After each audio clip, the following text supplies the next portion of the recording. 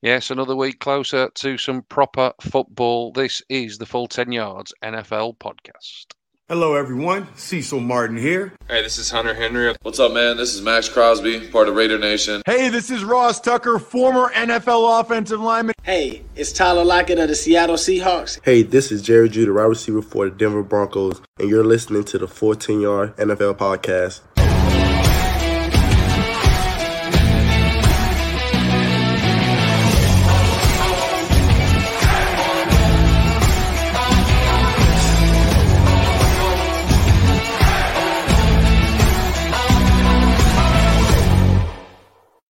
Yes, week one of the pre-season in the books. We're not going to spend too much time talking about it. What have we learnt, really? We know that Tim Tebow can't block anybody. We know Justin Fields probably offers a little bit more hope in the Chicago quarterback room than anybody else. But we'll let other podcasts probably overreact to what is essentially backups playing backups in NFL pre-season. We're going to carry on with their divisional previews. Let's welcome the boys in. Firstly, Josh, how you doing, buddy? Yeah, not bad. Only just finished watching all of the said pre-season action, so I'm glad that was research well spent. Yeah, it was a good in-depth review I gave there, wasn't it? Good in-depth review, mate. Yeah, that was, to be fair, the game in 40 was probably designed for the pre-season, in my opinion. Very, very quickly get to watch some of the plays. All joking aside, there is obviously an importance to them, and it was missed massively last year. I think particularly with the COVID rules that we've talked about, you may well find a few more of these guys battling for some of the roster spots. We talked and sort of speculated about vaccinated versus unvaccinated. These games potentially could have huge implications. So if there is anything massively significant, we will touch on them. Maybe we'll see a bit more in week 2, which I suppose technically is like week 3 used to be, which was always viewed as more of the real tune-up game. So we'll see what happens in terms of starters there. Final man in the huddle, Steve. How you doing, buddy? I'm doing very well, thank you. This week is the week of the East, so that means we finally get to talk about my birds, and more importantly, Zach Ertz, who is still an Eagle. The train rolls on. Indeed. I wonder if he's going to be a player to watch or one on the hot seat when we get to Philly. We'll get round to that, though. We will get round to that in due course, because we're going to do them in the order that they finished last year, same as we did with the 2 preview shows from last week. If you haven't caught them yet, please go and check them out. Both NFC and AFC North are in the podcast queue if you haven't already listened to them. But as Steve's alluded to, we're moving east this week. Let's start in the NFC, where those Philadelphia Eagles do reside, and they'll be looking to turn the tables, because last year's finishing positions were Washington 7 and 9 to win the division. We've talked about it often enough, but yes, a losing record won the division. The New York Giants 6 and 10, same as the Dallas Cowboys 6 and 10, and then the Eagles propping it up at 4-11, and that pesky 1 for a tie. So Steve, Washington got a lot of hype towards the back end of last season. They seem to sort of get it together in the back end. What is the view on them during the off-season 2021? So obviously the NFC East is a constant pain in everyone's side, because no one ever seems to want to win it at the moment. But I think going into this new season, Washington are probably one of 2 favourites to do so. For the first time in what feels like forever, this Washington team, there's a lot to be quite confident about. You look at it, they've obviously, that defense is exceptional, and some would probably put it as 1 or 2 in the league.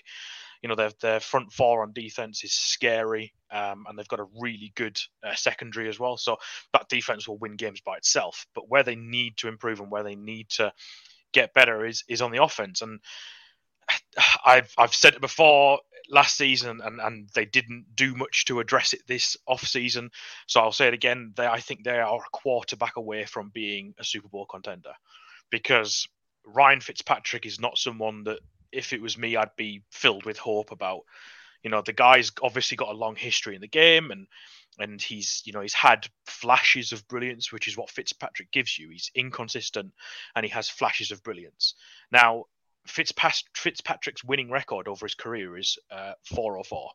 So he's got a losing record for his entire career. So that doesn't fill me with confidence that he's going to be the guy that's going to take Washington to the next level. And I think he's had a winning record in 2 of his 14 or 13 starting seasons. So, you know, you could argue that certainly he's not been surrounded by the best teams, and he's always been the guy that's, you know, come in and spearheaded a team for 1 year and then has moved on, and he's made a career out of that. So fair play to him for that. But he doesn't fill me with confidence as the guy that's going to take them forward. And you look at what other teams in that situation did in the off season, like Chicago, for example, they went and got him. They paid the price and they got their quarterback, and that's their answer now probably for the next 10 years. Washington, it just doesn't. If I'm a Washington fan, that's still the question that needs answering. And if they can address that next year, then great. Because obviously Fitzpatrick's not a long-term answer, obviously. But if they can, I would put them possibly atop the tree of the NFC. They're certainly close to it if they can address that position next year.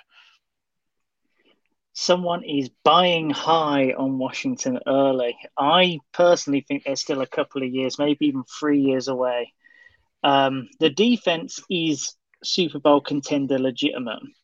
The offense is pretty much the other way around. I don't see too much in their offense. Like, even looking past the quarterbacks, I actually quite rate Fitzpatrick. He's a plug-in and play guy. He'll get you near 500 at least on his own. I've seen him with terrible weapons be able to, and no scheme and no time to learn the scheme, and still be able to get you to near 500. So, but that is pretty much what I'm thinking of Washington this year anyway, because I just don't think the weapons are of that grade. They're not there yet. Their defense will keep them in games, of which means that there should be less to do from an offensive standpoint.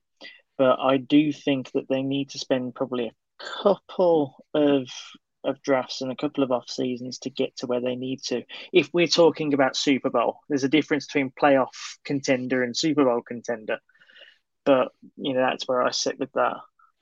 Yeah, I think when it comes to Washington, what you probably rely on here is a couple of guys that weren't necessarily names going into last season, having equally good campaigns this time around. And obviously, we're in a wait and see stage with those. Antonio Gibson was excellent at the running back position. Can he repeat? Logan Thomas sort of emerged as a bit of a weapon at tight end. Can he repeat? I think in terms of Terry McLaurin, I think he's proven in his couple of seasons that he has got the ability to be a legitimate number one wide receiver. Can he get enough support with the likes of Curtis Samuel and Adam Humphries that have been brought in? These aren't names that are jumping off the page, and if you're a fancy football player or just a casual NFL fan, they're not going to be wide receivers that are high on your list of people to look out for. But if they can get enough contributions, from those five as a core group, then I think, as Steve said, I think it's the defense that's obviously going to make the big difference. If the defense can limit teams to somewhere in the region and, on an average of sort of 17 to 20 points a game, which would put them right up there then as maybe the number one, number two defense in the league from a statistical point of view. Have they got enough to get them over the line? You saw last year when Alex Smith played, I think a little bit of competent quarterback play was enough to get the job done. I think with Fitzpatrick, you are at times going to get some excellent play, and at other times you're going to get turnovers and all the other frustrations that have come with him throughout his career. So he's a little bit more inconsistent. Smith's more of a steady pair of hands, or was a steady pair of hands.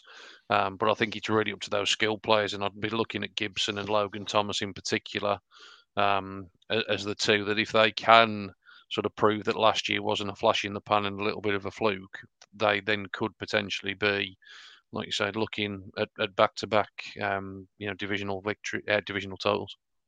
Yeah, I think that just one word of warning to everyone that's looking to buy high on Washington at the moment is that if you're relying on your defense to get you to somewhere in the region of 17 to 20 to get you into games, this is not the schedule for it.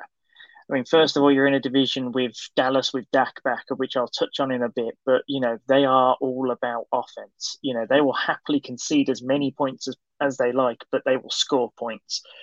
And then you'll go into the AFC West as well this season, or the NFC East teams. So good luck defending and keeping it down to 20 points a game against them. I if they're able to do that, then all the better for them. But Kansas and the Chargers are going to be a tough ask for that one. Yeah, and I think the way you look at the way their season ended last year as well, and don't get me wrong, I'm not suggesting that if they had Aaron Rodgers at quarterback, they'd be going all the way, because there's obviously still gaps where they're not the most complete team in the NFC. But last year, going into the final 3 games of the season, Washington were atop the NFC East they were 6-7, right? So they had 3 games left. They were 6-7. That would, if you win those 3, you get 9-7. That's quite a respectable sort of record. They had to play 2 home games against the Seahawks and the Panthers, and then a Week 17 finale against the Eagles in Philadelphia. They lost both home games, and then they just beat the Eagles after the Eagles pulled all their starters, and then they went out straight away in the first playoff game at home, because obviously they won the division. So if you look at that as a Washington fan, obviously that leaves a lot to be desired. The Panthers, at least you should have won that game. Absolutely should have won that game. So yeah, there's obviously a lot to improve. And whilst they've added some pieces, I'm just still not convinced that they're there just yet. Yeah, just one last thing as well, just to bring it back up to the schedule as well. I've just seen they've also got Buffalo and Tampa as well. I just think that the schedule is just too much for them to overcome this year. Good team, kind of shot themselves in the foot finishing first last year because the schedule is now horrific. But year or two's time, we'll probably be talking about them in a much better light. They're definitely built for future success, just that future is not 2021. It's like deja vu. It's like having Tim back and saying, fancy winning the division. What a stupid thing to do. You've now shot yourself in the foot. So, yeah, we seemingly go backwards and forwards on Washington, but at the end of the day, they certainly are the team that won it last year. They'll be looking to repeat. Steve, give us a couple of players to be looking out for from a positive and negative standpoint when it does come to Washington. So I think the one to mention from a positive, and you can't really look anywhere else, really, I think, is Chase Young. He absolutely lit up the league last year as a first round defensive end. He's obviously got absolutely bags of talent, and I think in one of the first snaps or defensive snaps of the game pre-season last week, he absolutely put an offensive lineman on his backside and got straight to the quarterback. The guy's a machine, and do you know what? I would even say that I would not be surprised if he's up there for most sacks in the league next year. I think he's got that talent. I think that defensive line is so good, and with him leading that, I think he's certainly, it might be an obvious answer, but he's certainly one to watch. And it's evidence of what can happen when a team is picking high, like Washington were in 2020, and they don't go quarterback. So many teams, if you're in a top 3, they're usually quarterback needy teams. We saw it in this year's draft, but the Redskins, they were the Redskins at the time. They're not anymore. They drafted Young, the second pick, and he's proving dividends now. So it shows you that if you can draft a non-quarterback position, if you get it right, that can certainly reap its benefits now, because they've got him on another year of his rookie deal before another couple of years of his rookie deal. Sorry. And he's already producing the numbers as an experienced defensive end. So yeah, I'd definitely say Chase Young. In terms of on the hot seat, do you know what? It's with a team like Washington that's got a sort of as good a depth chart as they do, and in a year where they're on the up and they should be winning more games than they did last year, it's sort of difficult to pick someone who's in the hot seat, so to speak, because I don't think there's anyone that's sort of, jobs at risk. I don't think. I would potentially say their tackles. Their tackles wouldn't fill me with confidence if I was a Washington fan. They got Charles Leno on one side, who's cut by the Bears, and they've got a rookie second rounder at right tackle. So that doesn't fill me with confidence in 2 really important positions on the offensive line. So I would say they probably need to have a good season to keep Fitzpatrick, or if it becomes Taylor Heineke, upright. Yeah, difficult to disagree with, mate. Like you say, plenty of positives amongst the roster. I think, like I say, they've probably benefited as much as anybody from a bit of late season hype, so to speak. But like you say, when you actually look beyond it, one win in the last four, if you include the playoff loss, so yeah, important for them to get off to a good start. Second in the division last time around were the New York Giants. They finished with a 6-10 record. Had a chance on the last day if results had gone the way to be the division winners, but it wasn't to be. They've made a fair number of moves, it seems, on the offensive side of the ball in particular. Josh, give us the rundown of the 2021 off-season view of the Giants. Yeah, so this is going to sound a little deja vu, pretty much the last 15 minutes or so. But even though they're not spoken about anywhere near as much as the Washington football team for their defensive prowess, the Giants are up there with sneakily one of the best defenses in the league. You just don't get to see it often because they just can't hold out for as long, or their offense can't, help them out really. So it caused quite a quite a downside, particularly towards the end of the season. But if you look at, there were two wins in particular that sort of caught my eye. So beating the Seahawks 17-12, you restricted the Seahawks to 12 points. That's impressive. Yeah, that's seriously impressive. And then also a good win over Washington as well, when Washington were just starting their run. So, those are really good feathers to have in your cap last year. And I like the fact that they have gone all in on the offense this year because the offense was bad. The offense was really bad last year. I don't rate Danny Dimes at all. I don't think he's worth a dime, let alone giving him the nickname Danny Dimes.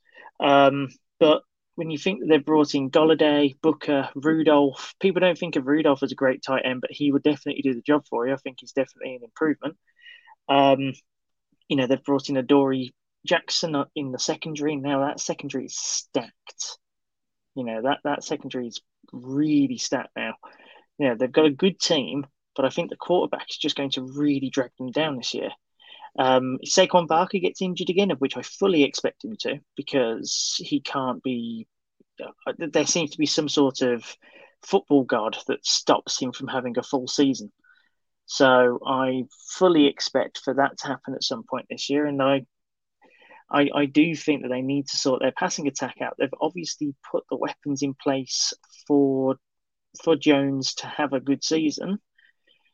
Just by way of the receivers helping him out more than anything else. But is it enough? All the talks around camp have been that he's going to struggle. I can fully buy that. So, yeah, as much as I really hype this team in terms of the roster that they've got, because it's now a pretty good roster, I just can't see them getting away with too much more than 5-6 wins. Yeah, I agree. I think the New York situation echoes a lot of Washington with just not quite as good a roster. I agree with you. I don't buy the Daniel Jones hype. I think he looks out of place in that team, and I think with a better quarterback, they'd have won the division last year easily. I know it sounds like a broken record because we've now said that about the first two teams we've talked about, but it's true. Like Daniel Jones in his 2 NFL seasons leads the NFL in turnovers with 39, and he missed 6 starts. So that means that in 26 starts, Daniel Jones has 39 turnovers. That's an astonishing amount of turnovers. He's got an 8-18 record as a starter in QB. Last year he had 35 touchdowns to 22 interceptions. 22 interceptions. Now, I'm an Eagles fan and I watched Carson Wentz last year, but that is a lot of interceptions. Whilst I don't think the Giants have got the best receiving core in the NFL, they're not bad, and they've certainly added to that with Kenny Golladay. I'm sure we'll come on to whether or not he was worth that money, but it's Kenny Golladay, Sterling Shepard, Darius Slayton. They're not bad receivers. They've added John Ross to that room as well, and first rounder Kadarius Toney. With the tight ends of Engram and now Kyle Rudolph, he's got some weapons there, and so if he has that same sort of season, New York has got to be looking to move on. They have to. He's not in a league where you throw the ball to win the game, because it's been a passing league for several years now. You can't have a guy that turns the ball over that much. And again, I agree with again. We're agreeing a lot so far. I agree about Saquon Barkley as well. Once you tear an ACL as a running back, that is such a massive injury. And will he ever be the same again? Will he ever be the same running back again? He had so much power, in his game. And I just, if he gets one minor injury or something straight away, are they going to be wrapping up in cotton wool? And it's going to be interesting to see how he comes back. But I agree. The defense again is what will potentially save them, and you've got to think that secondary is looking pretty special right now, and certainly something to rival the Washington secondary. Absolutely. Yeah. I think yes. Go on, sorry, mate. Sean. No, go ahead, mate. Go ahead. I've already bored the listeners enough. Yeah. No, I was just going to say, I think you sort of have hit the nail on the head in as much as the defense, like you say, potentially a little bit underrated, probably doesn't get as much of the attention because of the other, defense in that division that we've already talked about. So it probably does fly under the radar a little bit. The thing I would say in terms of the Giants, in terms of that offense, and it's difficult to get away from the sort of horrendous mistakes that Daniel Jones makes. There's a video that surfaced on Twitter. I think it was only from a sort of scrimmage, and he just threw the ball to nobody, just defenders everywhere in the area. There was no offensive players anywhere near it, and he does have one or two throws a game that you just really think, what on earth are you doing?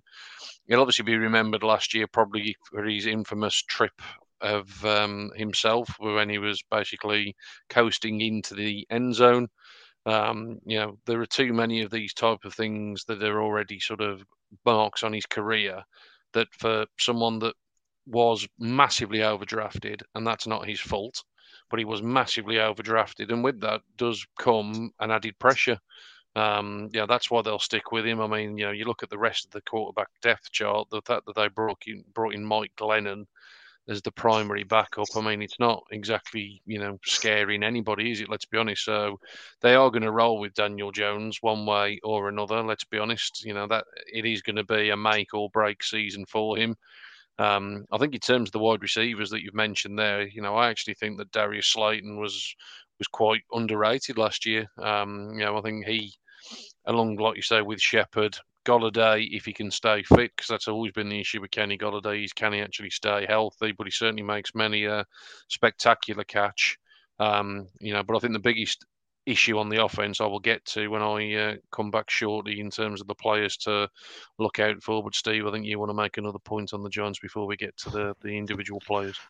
Yeah, I think another thing to think about is going back to last season and how they finished. So the Giants started 1-7.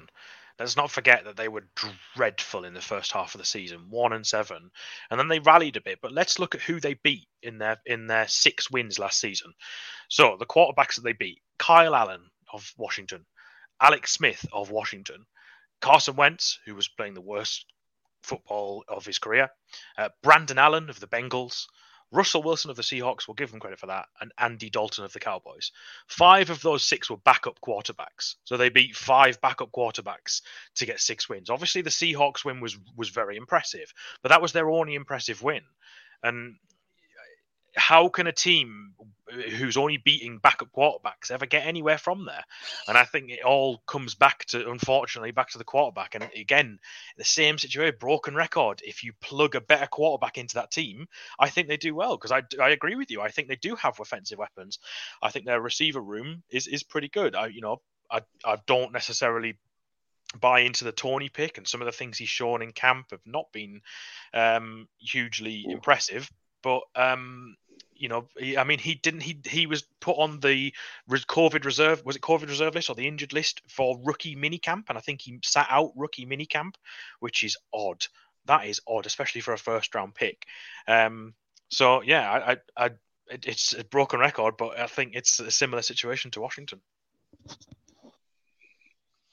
Yeah, don't disagree at all, mate. Let's have a look at a couple of players then. I've sort of teed myself up a little bit in terms of the area that you probably know that I'm going to go to now, because we've talked a fair bit about the skill players. So I'm going to say the area that needs to improve is the offensive line. In particular, Andrew Thomas, who was in many people's opinion, the best offensive lineman coming out of last year's draft class.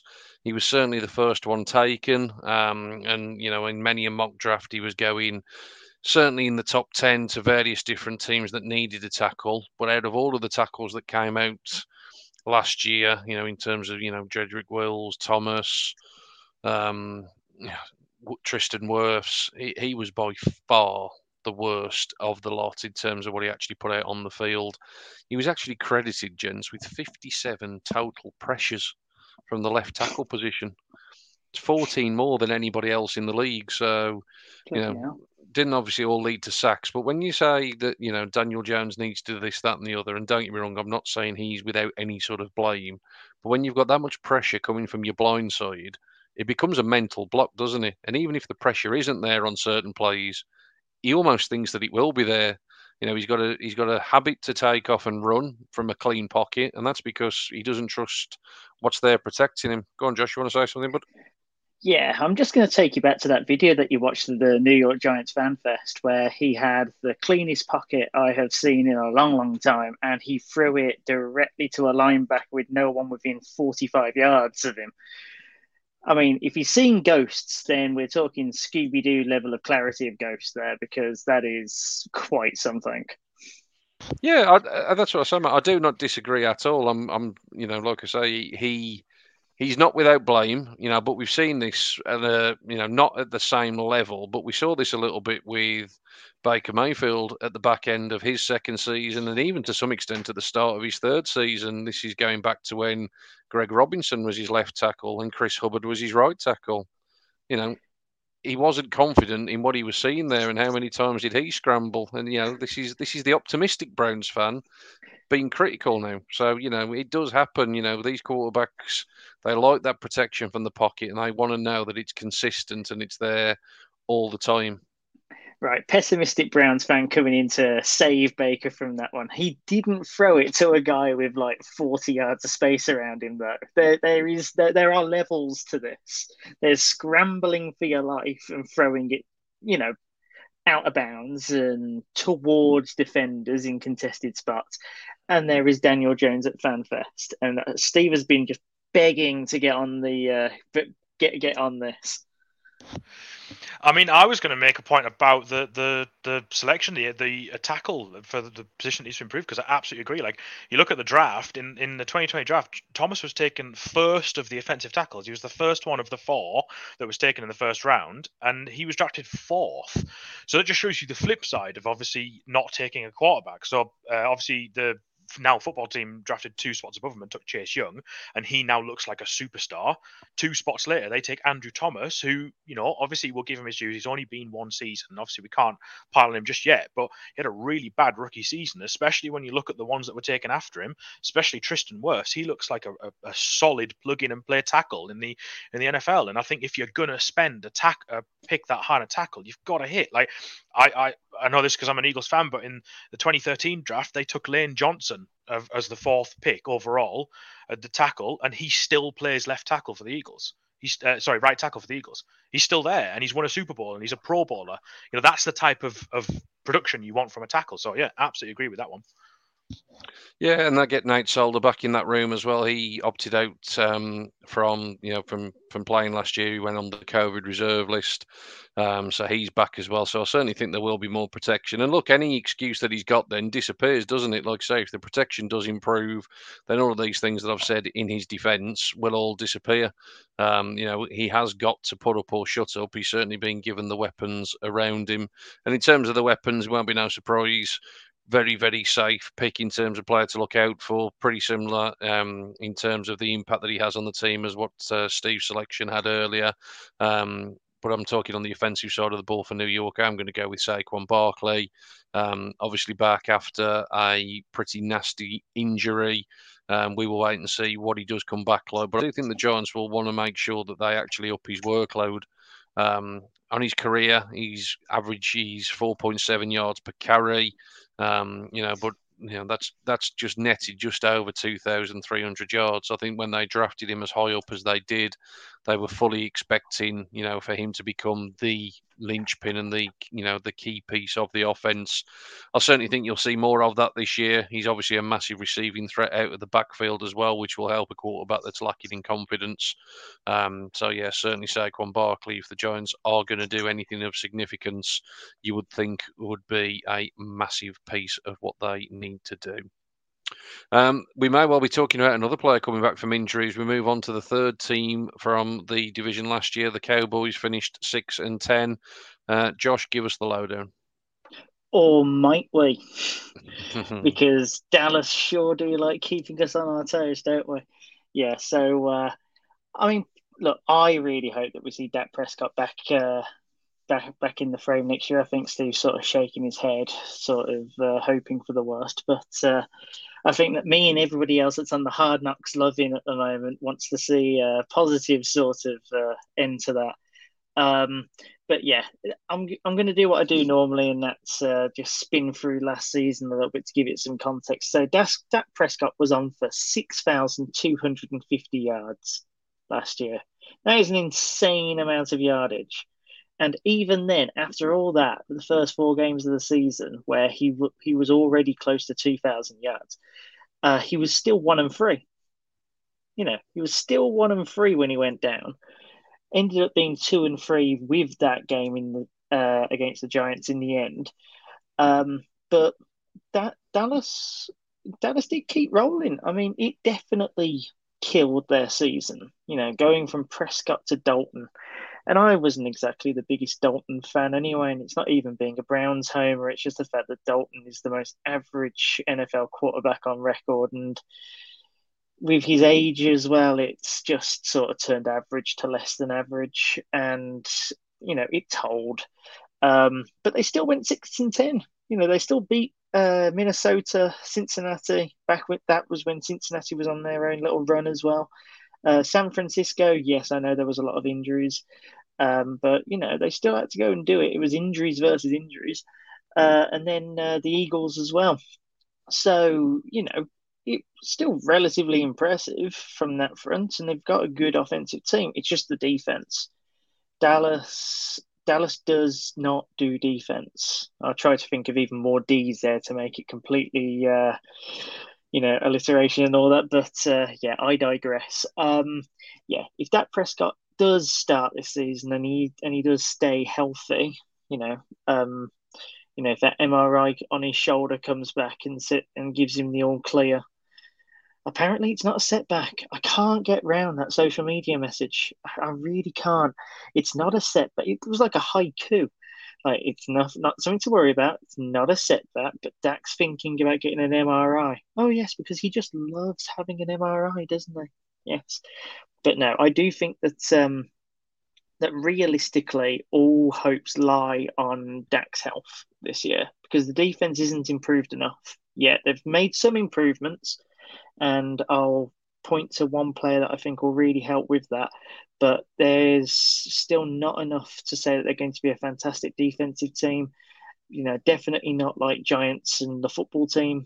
So it's going to be all about offense and putting points on the board. And points on the board will do well with their schedule as well. Like I've said, having to go and play the AFC West, having to play a few of the other teams that's also very high point scoring. Scoring points is better than restricting points, I think, in their schedule. So that will help them. I think that if Dak's healthy, they win the division. I am quite high on them, but now I'm just stuck around waiting on the phone for the MRI results and the next Hard Knocks episode, because, come on, we all love Hard Knocks, really, don't we? I think in terms of that MRI, I think there are reports that he may actually be returning to practice as early as today. We're recording this Monday, so he may actually be at practice today. It seems to have been positive. It sounds from the MRI, but there's never smoke without fire, is there? So we will wait and see on that one. And like you say, Hard Knocks might be the best place to get the news over the coming days. But Steve, they're obviously a big rival. What's your thoughts on the 2021 off-season for the Cowboys? I mean, obviously, I'm going to try and be a bit objective here and try not to to push my dislike of the Dallas Cowboys too much, but I'll start positivity. Obviously, Dak's obviously a great player when he's upright, and if he can stay upright, I think they've got a real chance of taking the division. Because let's be honest, it's the NFC East, and 10 wins, maybe even 9 wins, might even get you it this year, like it would have last year. So I think they've got a great shout, and if you look at their wide receiver core, that's enough to, they're probably the best wide receiver core in the NFL, or one of, certainly.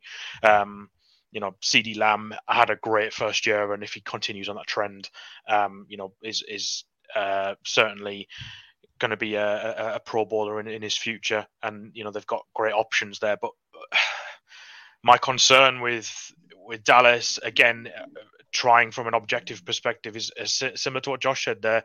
The defense just doesn't fill me with confidence. But more than that, I think what people are sort of going under the radar here. And years, 2, 3, 4 years ago, Dallas was credited with having a terrific offensive line. They did for several years, but not so much anymore. You look at their stalwarts in like Tyron Smith, and he's aging. He is aging and has had some serious injury problems in the last few years. He's missed 26 games in the last 5 years. That's not what you want out of your left tackle. You don't want that level of injury history. Zach Martin, one of the best guards to ever play the game. Is he even going to be there? Is he going to be the starter this year? He's in a decline as well. I think their offensive line is potentially going to undo them, and that was probably the reason that they got undone last year, and how Dak ended up with his injury. But yeah, I mean, I think the other thing that goes under the radar is and I know that I've spoken to Cowboys fans, I think Tim agrees as well, is that just Mike McCarthy was not the right hire. The guy had Aaron Rodgers for 13 years and won 1 Super Bowl. It's Aaron Rodgers. He's one of the best players to ever play the game, and he won 1 Super Bowl with him. I don't rate McCarthy as a head coach, and I think, and we all know what Jerry Jones is like. That's the other thing. Jerry Jones is franchise, and he'll try and turn the rudder whenever he wants to. And if he gets his choice, if they have another bad start to the season, I could see him pulling the trigger on McCarthy. I really could, because that's what the Cowboys are like, and that's what Jerry Jones is like. But yeah, I think overall, I think it's between them and Washington to win the division. I won't doubt that they do have obviously incredible offensive weapons. I think Zeke is starting to be on a downward trend. I've made that pretty clear in the last few podcasts we've done. It'll be interesting to see how he copes this year, and if they do split some carries with Tony Pollard as well. But like you said, Josh, if Dak goes down again, they aren't winning many games with Ben DiNucci or Garrett Gilbert, are they? So no, they're not. That's going to be a problem. Yeah, I just think on Dallas, I think in terms of the defense, I mean, it's obviously, like you say, the weak point, but I think we need to put it into a little bit of context in terms of just how almost historically bad it was to start last season. You take the first 6 games of last season, opening weekend, shipped 20 points to the Rams. No big concern there. But then you look at this next 5-week run, conceded 39 to the Falcons, 38 to the Seahawks, 49 to the Browns, 34 to the Giants, and 38 to the Cardinals. The first 6 games, they actually averaged giving up 36.3 points per game. Over the last 10, it actually improved to 25.5 points per game. So they did actually make a fairly significant jump in terms of the defensive side of the ball. Ironically, after Dak went out. There's a reason for that, I think. How quickly were Dallas scoring points with Dak in the game? And that's exactly what I was just going to come to in terms of that, because as you say, I mean, I remember those games. I mean, the 2 games that stand out, and I remember vividly, the Falcons game, 40 points to 39, because at one point the Falcons were actually 20 points up in that game. So that was obviously, one of the only wins that they got in the early part of the season. Fantastic come from behind victory. And then the Cleveland game was almost following a very similar pattern. The Browns were massively, massively up in that game. I remember on the night sort of, texting Tim a few smiley faces and smirks, and then basically sort of clinging on at the end, it felt like, until OBJ sort of scampered sort of 65 yards down the sideline to essentially ice the game. But that was a similar pattern. But they did make significant, like I say, changes. I think there was a lot of emphasis on the sort of play calling and one thing and another. And outside of a 2-week run that for whatever reason they conceded 41 to the football team and 34 to the Ravens in back-to-back weeks, it certainly was a lot tighter in that back end of the season. So I think we know in terms of the players that we're looking out for, we're probably going to be talking offensively, and the players that need to up their game, we're probably talking defensively. But I'm only surmising because it's not me that's going to pick them, it's going to be Josh. So let's throw it over to you again, buddy. And let's zag where others zig, shall we? Because I'm naturally not going to go offense in terms of who to look out for. No, I'm actually going to go for the rookie Micah Parsons. I actually really like what he's about because he's exactly what Dallas need. I think that Dallas are going to be looking a lot more at the defensive side this year. And I think that we actually know quite a lot about what the Cowboys are about in attack. So I think that in terms of ones to watch, you should definitely be looking at the defensive side of the ball. And Parsons is just a different energy in that Cowboys linebacker core. I think that if they're able to unleash his pure potential, he could end up being a star for the Cowboys. And that's not a logo pun, although I am known for them. So, yeah, I think that he's going to be vital in terms of what they do. Again, getting after the quarterback, getting pressures, trying to stop them on third down, because they just looked way too static, especially in the passing game. They looked really static and just allowing teams to get all over them. So, yeah, I quite like Parsons for that.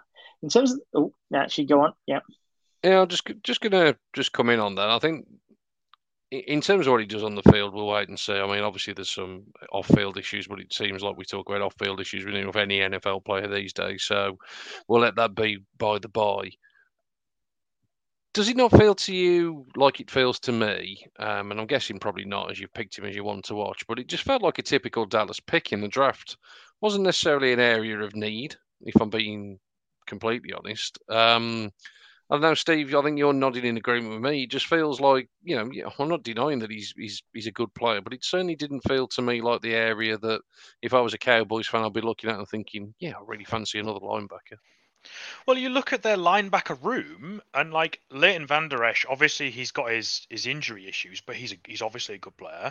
And then you look at Jalen Smith, also another good linebacker. So like they already had pretty good linebackers, and when you look at the rest of the defense, there was crying needs on the rest of the defense. And obviously people talk about picking best player available rather than and positional need, and I get that, I completely understand that. But I agree, like it was when they picked him, I was really surprised because the Dallas traded with the Eagles for that pick in the first round.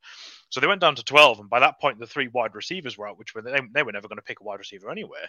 But, it certainly felt like there were other players, especially an offensive tackle, which there was one that went shortly after. I think Darisaw went shortly after.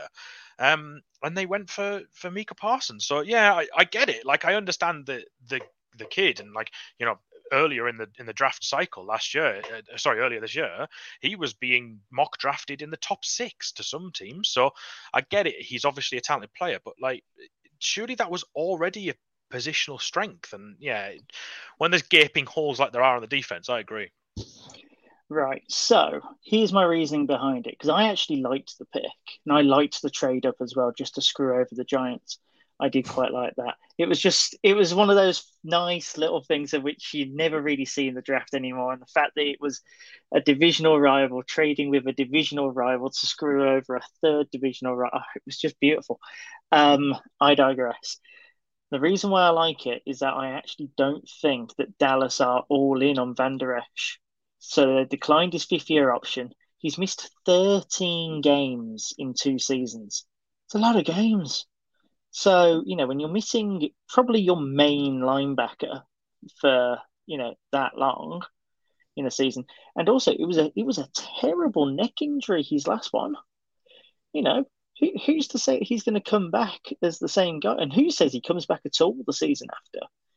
We could be looking at the future main defensive player of the Dallas Cowboys in Micah Parsons here. Because Van Der Esch, I don't think he puts in the numbers. I don't think that his stats are where they need to be for a top defensive player for the Dallas Cowboys. His injuries show that, he's not reliable in terms of staying on the field. I don't know if that's too much of a harsh thing to say, the word reliable, but, he's not on the field for as much as you would need. And in terms of, do I think that he was good value? Yeah, because realistically, if you look at pure talent, he was probably top 6, top 7. The morality stuff aside, because I think if we get into that, then we might as well just tear apart every single team for the last decade or 2 or 3. Or how long has the NFL been in existence? Because I'm pretty sure we could find some from the very, very start. But yeah, so Micah Parsons, great pick in terms of his talent. I think he's going to end up making a case that he is the guy in defense. And if anyway, the question is who's one to watch? He's definitely one to watch to see if he makes it his own. Very true. Very true. Well reasoned, my friend. Well reasoned. You've won me over. Give me one on the hot seat then. I feel like I've actually already talked about him. It was Leighton Vander Esch, for God's sake. Yeah, so you guys played me into it rather perfectly. Like I say, I'll bring someone else in as well now, actually, as a bonus. But yeah, it's the numbers. So for a linebacker, he's had 2 sacks over 2 seasons, 13 games missed, just not a lot of impact. Or not enough impact, should I say, especially for the pick that they were lording over a couple of years back. Basically, need to see more. And they've declined the 5th-year option. So, this is a make or break season for him. And Steve touched on the other guy who's definitely on the hot seat, Mike McCarthy. And the only thing I'm going to say is for obvious reasons. I don't think I need to say any more than that. But if you do, I'll write an article about it, maybe. They brought Mike McCarthy in because they thought they were a contender and he would provide that Super Bowl caliber winning head coach. And his first season, he went 6-10. Obviously, they had a quarterback injury there, but I just don't have faith in the guy. I'll tell you what, even worse, have you two watched the first episode of Hard Knocks? I have to ask before I go into this. No, right. When you do, you'll hear about mojo moments, of which is all based upon, yes, that's right, Austin Powers, of all things, of which I'm pretty sure that no player in the locker room will even be old enough to have watched Austin Powers 2, where they talk about Mojo. I'm barely old enough, and I'm 29 going on to 30. And it's all about being, it's the time for extra motivation, extra concentration, extra efficiency. And they actually play the Austin Powers theme tune during camp. It's like, now it's a mojo moment. And it's really overdone. And the only thing I can think is, this is Mike McCarthy. This is the Messiah Mike McCarthy. The one that Aaron Rodgers was apparently winning a Super Bowl. Like, no, this can't be. This has got to be some fraud. They're wearing Mike McCarthy's bodysuit. So, yeah. Worrying, I would take that, and definitely embarrassing. Yeah, certainly is. I might watch Hard Knocks just for that now, to be fair. That sounds very interesting, very peculiar, if nothing else. Probably music to your ears, though, Steve, as a Philadelphia fan. Obviously, like we said, Philadelphia last team to mention. Propped up the poll last year, obviously a disappointing 4-11-1. But, you've obviously made some significant moves in the off-season now, more so than at the head coaching position. So talk us through the 2021 Philly off-season. Yeah, so I think with Philadelphia, it's difficult to start anywhere other than head coach and quarterback. Obviously, the Carson Wentz drama dragged on for as long as it did. I started off pretty confident he wouldn't go because of the cost to the team that it would have incurred, and then it very quickly got apparent that he didn't want to be there anymore, and they had a willing trade partner in his old offensive coordinator in Indianapolis. So, that got done. He has the biggest cap hit in NFL history, dead cap hit that is, of I think it's $33.8 million this year to the Eagles. So they're paying him that to not play for them this year, and I think that will only increase, as these contracts get given out and guys have bad years, they'll look to get them off the books, and I wouldn't be surprised if that's eclipsed next year. But yeah, so that's a real problem for the Eagles. And the Doug Peterson firing, It came about apparently because he was reluctant to bring in any additional outside help for coordinator roles and didn't want to sort of upset the apple cart too much. But obviously the front office decided that you need to make changes because this team is as a shambles, and he refused to do that, so they went their separate ways, and that's always going to be a shame. The guy won as a Super Bowl, so I've never got a bad thing to say about Doug Peterson, and he brought the town its first ring. So frustrating to see, but it's I like what I've seen from Sirianni so far. He looks like he's got the energy, and so far in training camp the team looks pretty good. I think a lot with Philadelphia this year rests on Jalen Hurts, and I know that's seems to be an awful lot about we've talked pretty much it's been a quarterback division, this one, but it really is, because he was drafted in the second round, and that probably was the cause of the whole Carson Wentz upset.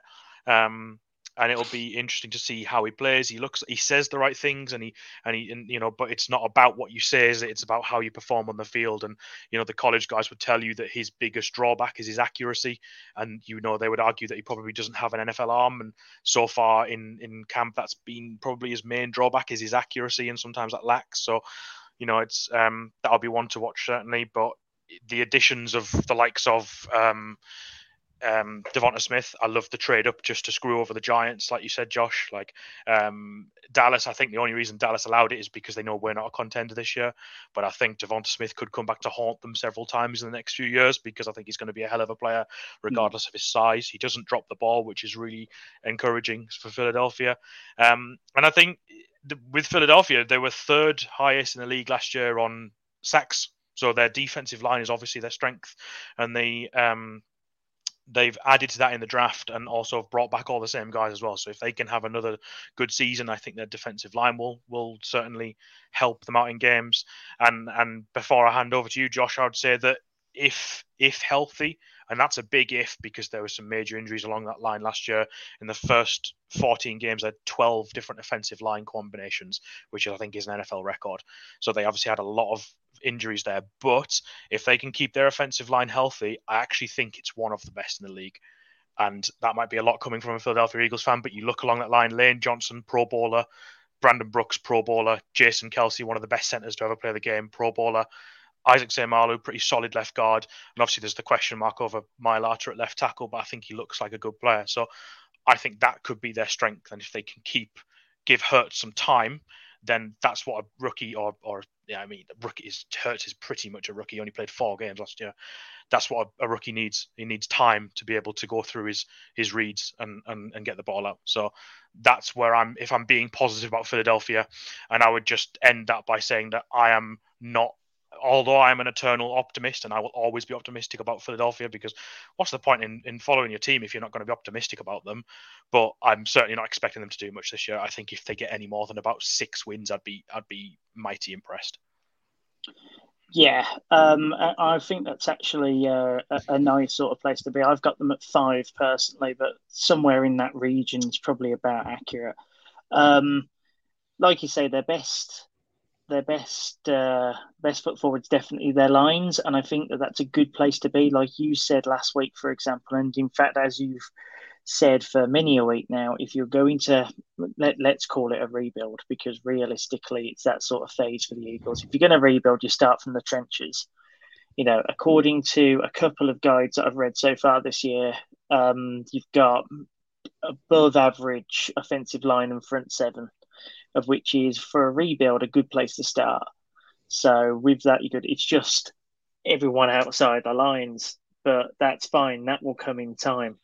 One thing which I was going to ask you, because it's always nice when you actually have a preview with a fan as well, and you put forward some great questions to us last week, just to either to check us or to actually gain some more insight. If you read a tweet from the Eagles tomorrow morning saying that you'd given 3 firsts to Houston for Watson, let's take away the extra stuff surrounding him, right? Let's say that the legality stuff won't be an issue. 3 firsts for Watson, knowing that that's your future, but at the same time, Watson becomes your future. Do you take it, or do you take the red pill? Yes. I think the thing is, it's really difficult to to hypothetical that question, because the reason that no one's done it yet is because of the legal stuff. And the longer that runs on, the more that it seems like it's going to be a major problem. But I think if we were playing this game and we could turn off that switch of all of the off-field stuff, if we're just going to play that game for a second, yes, absolutely. The guy's a top 5 quarterback in the league. I mean, he led the league in, was it passing yards last year for that Houston team? Like that's astonishing. When they finished 4-12 and he led the league in passing yards, that shows how good a player he is. And I'm often a little bit lower on players after they tear an ACL, because I think that's such a major injury to come back from. And I've said it before, do players ever come back to that level? And certainly Carson Wentz is one to say, well, I don't know if he's ever going to get there. But Deshaun Watson has proven that he is still a quality player. So yes, I would. And the great thing is that Philadelphia has 2, maybe 3 first rounders in 2022. They've got Miami's from the trade down, and then depending on how Carson Wentz does, they'll have an Indianapolis second or an Indianapolis first. So they could have 3 first rounders next year. So they've got the ammunition, and I've read from certainly NFL analysts, I don't know if it was Rappaport, who said that of all the teams that are there that would be in for him, the Eagles are best placed to do it because of the ammunition they have and because of the cap space that they'll have over the next few seasons. So yes, but with a big sort of asterisk, shall we say, that if any of this is even remotely true, I don't want him anywhere near the team. Like, you can't, it's so difficult to root for a guy like that when you know that's the background. And I'd have real problems with that being the face, because he's the face of the franchise, isn't he? He's a quarterback. Yeah. He's the star guy. It'd be so difficult to root for a guy like that.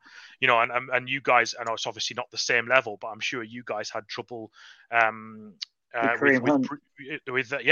Kareem Hunt, exactly. So you've struggled to sort of put yourself in that position. But what I would ask you to is, again, from a fan perspective, I'm an optimist, but I'm also a realist. I said there, I don't think we'll get any more than sort of 5 or 6 wins, and I wouldn't be surprised if we take a QB early next year.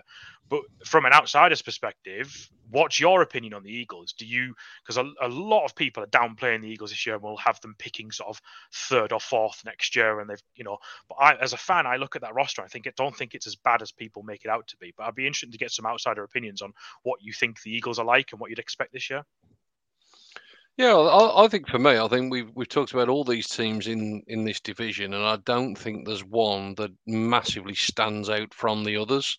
And I would include Philadelphia in that conversation. I think at times last year, even with sort of 5 or 6 games left in the season, I think the bookies at the time had still got the Eagles as like the divisional favourites, so let's not pretend that all of a sudden they're a million miles away. We've talked in other divisions, and we will talk in other divisions, that teams that are adrift, if you like, in their respective divisions. I don't think that's the case with Philadelphia. To get anywhere, first and foremost, you need to win the division. So, can they compete with the 3 teams that we've mentioned tonight? For me, absolutely. I don't see any reason why they can't compete. If you look at the depth chart, I mean, I like the receivers personally. I think, like you say, Devonta Smith will. Let's see what he does in an NFL jersey. Will certainly like the pick, like the aggression. I thought Travis Fulgham was good last year. He was a bit of a diamond in the rough, so to speak, wasn't he? He came in when basically everybody else on the depth chart was injured and proved to be fairly decent. You'll obviously be expecting more from Jalen Reagor this time around. Obviously, Dallas Goedert seems, set to sort of take over the mantle, definitely from Zach Ertz. Now, I know we joke about it, but, he's been primed to do that for the last couple of years. And Miles Sanders, he's decent at the running back position. So I'd look at all of the skill positions and think, there's plenty of building blocks there. I think defensively, Darius Slay, Steven Nelson, good cornerback partnership. We mentioned the strength on the line. Fletcher Cox, keeps on going. For me, I think the Eagles, I don't see any reason why the Eagles can't win the division. And, I have seen other people, dare I say it, there is one person in our season guide, which we'll plug shortly, that I think has got them picking number 1 overall next year. So I think they are a team that really does sort of transcend opinion. But I would be more positive than I would be negative. Let's put it that way. I don't know what your view is, Josh. I think that the NFC East will be that division again where you won't be surprised with a surprise. So if there was any division for the Eagles to win, it would be the NFC East. And by luck would have it, they're in it. I think that for a team that's on a downtrend and looking to get back, they're in a great position. You know, you're talking with two Browns fans. We know what rebuilding teams look like. This is one of the better ones, where you can see real shoots of progress throughout it. You can see that realistically, if you add in 4 or 5 pieces, you're looking at the playoffs again. Without the whole, get 8-9 wins and you win a division sort of thing. I'm talking proper double digits, you've earned it sort of way in, because Washington did not earn it last time round. So I'm not hot on them this year. Like I said, I've got them down as 5 wins. I know that Sky Bet's got them at 6.5 wins as the over-under, and I think that that's probably well played. I think that you've got a terrible schedule, like most of the NFC East has, which doesn't help. Enjoy the ride. Root for individual players this year, I'd say. Enjoy the rebuild if you can. It's one of the stupid things where you have to sort of take pride in the little things, I think. And hey, if you end up getting the over and you end up 7-8 wins, my God, celebrate it like flipping Mardi Gras. Yeah, and I completely get that, and I think it's nice to hear some optimism, because there's so much this season that's riding on Jalen Hurts. And the first game Philadelphia is away at Atlanta, and Atlanta, you could argue, are sort of in the middle of a downward trend themselves as well. So yeah, that's 50-50. not exactly, that's not the worst opening game to have. And if he can go out there and put out a good performance, then Eagles start 1-0, and that's a massive amount of confidence I keep calling him a rookie. I know he's not, but as a sort of rookie quarterback going in, that's a massive amount of confidence to take home to San Francisco the following week. And I think there's so much dependent on him. If guys like if Devonta Smith can hit the ground running, and if some of the other receivers can have better years, and you've talked about the tight ends, and who knows what's going to happen with the Ertz situation, but if the line can stay healthy, I think the offense can roll.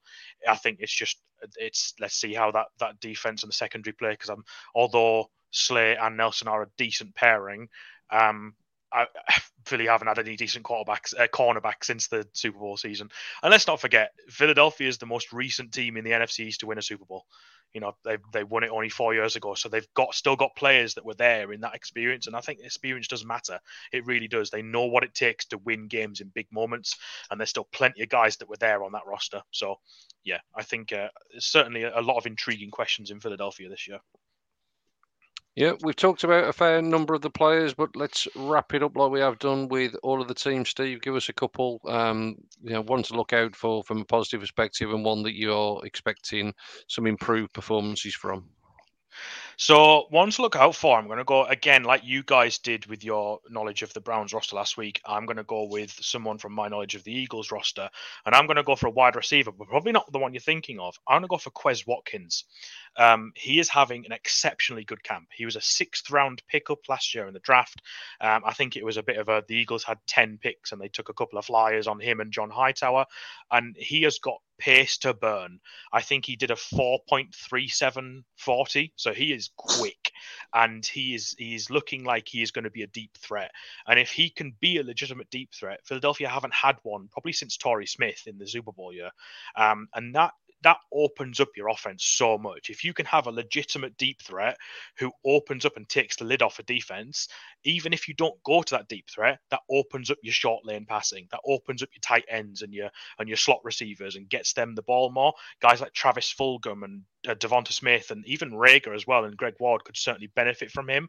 So I think Quez Watkins is certainly one to watch from what I've seen so far. Yeah, and I talked right at the start of the podcast, didn't I? I sort of joked about, it's only pre-season and what have we learned? But I said, these players get an opportunity to shine. Quez Watkins, 1 reception turned into a 79-yard touchdown. He was on a screen pass as well, which goes to show, like you say, you get these guys with pace to burn the ball, and they'll make the rest happen, won't they? So yeah, really impressive for him. Wouldn't have done himself any harm whatsoever. So let's look on the other side, mate. Let's look at someone that you're expecting to see some improvements from. I think you could put this anywhere, and you could say that there's plenty of players in Philadelphia that need to have better seasons than they did last year. If he starts, which I don't think he will, Andre Dillard absolutely has to have a better year.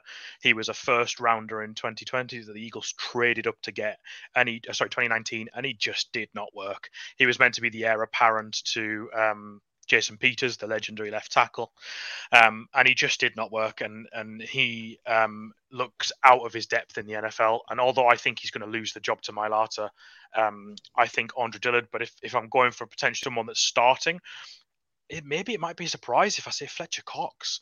The guy has got a massive cap hit, and this is the thing. Like non-Philadelphia fans, Fletcher Cox is a big household name, and he makes the Pro Bowl most years, but compared to his salary cap number to his production, he's on a bit of a downward trend, and he's only getting older as well. I think he's 31 next year or this year, and he's got, I think it's a $23 million cap number this year, and I think it's going up next year because Philly's in such a cap hole because of the Wentz situation. They've had to just kick the can down the road with all these contracts. So whilst I'm not saying that Fletcher's a bad player, absolutely not, and he's a Pro Bowler and will probably one day go to the Hall of Fame. It wouldn't surprise me, but he needs to improve in his numbers next year to justify the cap number, if that makes sense.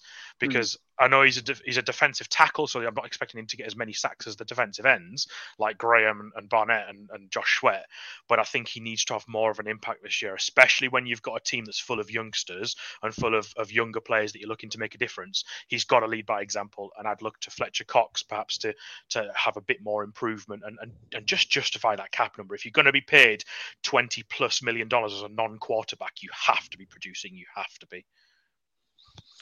I do not disagree, and I'm kind of glad you said that because I wrote some of the player spotlights for our season guide, and Fletcher Cox was the Eagle I picked, and I finished it off by actually saying that questions surround Father Time and whether Cox is doing enough to maximise what he has left, and essentially said that the Eagles will either need to restructure him or move on from him at the end of the year because of his excessive cap hit. So there you go, ladies and gents. We do know what we're talking about here at the Full 10 Yards, and if you haven't got it yet, go and get yourself a Full 10 Yards NFL 2021 season guide available in digital format. Use the code YARDS once you've added it to your cart, and you will get it for the special price of £3.99. I believe there are a few of the physical copies left as well. We have had a few issues getting those from the printer, so apologies for that. We're trying to keep you posted on our Twitter feed in terms of where we are. Dispatched. They are now dispatched to us. Which means that we should be getting them tomorrow. We should be getting them tomorrow, which is Tuesday, depending on what day you're listening to this podcast. So Tuesday the 17th, they should be with us, and then we will get them out in the post as soon as we possibly can. So you'll certainly have them before the start of the NFL season. Thanks to everyone that has brought one. If you have brought one, give us some feedback, give us some reviews, tell your friends, make sure that everyone's getting a copy because, as we said last week, it's well worth $3.99 of anybody's NFL fandom. So yeah, go and grab yourself a copy. Me and the boys will be back later on in the week to go through all this again from the AFC East perspective. But fellas, it's been an absolute blast as it was last week. Let's finish off before we go with predictions on how the division will finish. This will be interesting because last week it was relatively sane across the board, but I think this week we could well see some differences. So, Josh, let's start with you. Washington, New York, Dallas, Philly was the order last year. What is the order this time around? Okay, so I've got Dallas winning the division at about 10 wins. Washington, I don't actually see an improvement. 7 wins outside the playoff bubble. Eagles at 5. And then the Giants tickling the 3.5 to 4 sort of range. I don't see them. I see them on a downward trend this year. I must say, if the Giants finish bottom of that division with all the money that they spent, I will laugh until the start of next season, to be honest. Danny Dimes inflation, baby. Go on then, Steve. What have you got? You flip a coin for the winner of this division. I think I would probably pick Washington because of their defense. Defense wins championships, that old adage. And I think their defense will win them games. And I think, whilst I talked about how much I don't rate Fitzpatrick, I think he'll do enough to get them to the playoffs, and I think that roster is good enough. The addition of guys like Curtis Samuel, I think they've got enough on the offense to at least win. I'd say maybe 10. I don't think it's going to be a 12 or a 13 blowout win season for any of either Washington or Dallas, but I think they've got enough to get maybe 9 or 10. I think Dallas will come in second. I just don't have any faith in that defense, and I don't rate Mike McCarthy as a head coach. So they might have a winning record, but I don't think they'll win the division. And obviously the NFC is not as loaded as we discussed last week as the FC, and so they might sneak into the wild card position, but it wouldn't surprise me if they didn't. I think I dare not say that Philly will finish above New York, because I know what will happen. We'll go 0-6 in the divisional games, but I think I wouldn't surprise me if Philly and New York are there or thereabouts in sort of 5-12 or 6-11 together. I think they'll be very, very similar records. And do you know what? This division is going to be decided by the head-to-heads. I think a lot is going to go into, if you're Washington and you can go 5-1 in the division and flip with Dallas, that's going to be massive for you for the playoff picture.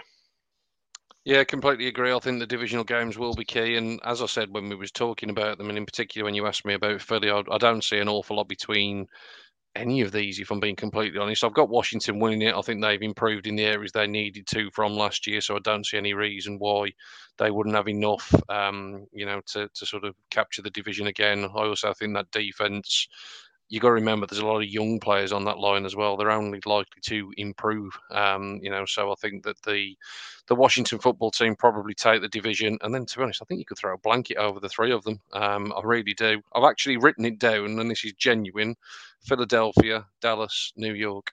So that's the order that I wrote the three down in. So we shall wait and see. I'm sure I'll get plenty of stick from the boss when the podcast does go to air, but there you go.